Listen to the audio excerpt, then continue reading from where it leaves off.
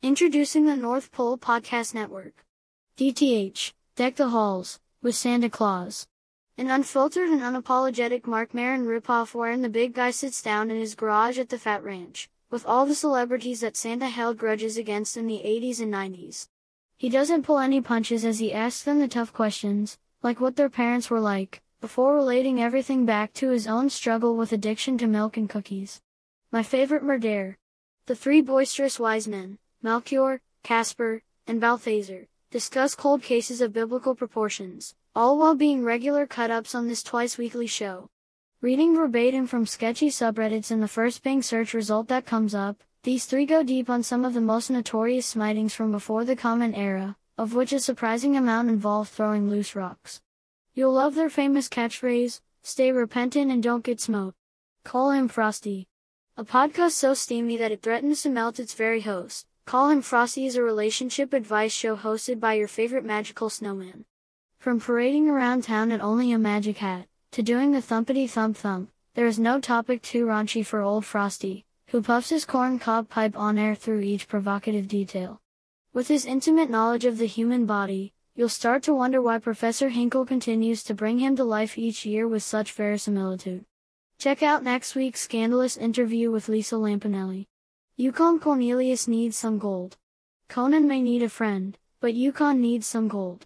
Everyone's favorite and effectual red-haired prospector is making a desperate cash grab, transitioning from the dying business of wandering around the Arctic in search of peppermint, to the somehow less lucrative business of podcasting. In interviewing different misfit toys, Cornelius brings his signature self-effacement, constantly poking fun at his beady eyes and awkward personality. It's funny for sure, but sometimes, the premise feels thin. Listen to Yukon belittle his sound engineers while talking about working on various episodes of The Simpsons, every Thursday. Missing? An Elf on the Shelf podcast. On December 17th of 2018, Carl Musket placed his daughter's elf on the shelf atop her dresser in hopes that she'd spot it first thing in the morning. Only she didn't, because when she woke up, it wasn't there, gone without so much as a trace of tinsel. This investigatory podcast talks to those closest to the events in hopes of finding out what truly happened on that fateful night. You and your friends will have a blast arguing over whether it was snatched by the daughter's deadbeat friend, buried by the stepmom's chihuahua, or if maybe, the elf and the dad weren't on it the whole time. Equal parts frightening and festive, Missing? An Elf on the Shelf podcast goes to dark corners of elf culture, diving deeper than any true crime elf podcast has before. The Ben Shapiro Grinch Show. Are you tired of all of Cindy Lou Who's liberal propaganda? Is the Whoville lamestream media trying to force its socialist ideas down your throat? Sick of Mayor Augustus May Who and the other sheeple in power telling you how to run your herd? Then look no further than the closest thing to a war crime ever recorded, the Ben Shapiro Grinch Show. This daily podcast has two of the most small-hearted and least educated people ever given a platform, scowling at the idea of different cultures from a dark, ugly cave at the top of a mountain. Is what they say accurate? Almost never.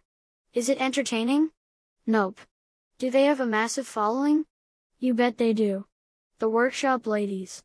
Zooey Deschanel and Mary Steenburgen explore their roles as Jovie and Emily in the 2003 holiday classic Elf, sharing scintillating behind-the-scenes stories from filming that everyone probably would have already assumed. Each week, they read a summary of the plot of the movie, from Wikipedia, and then share fun facts about whether or not their lines were improvised. They weren't.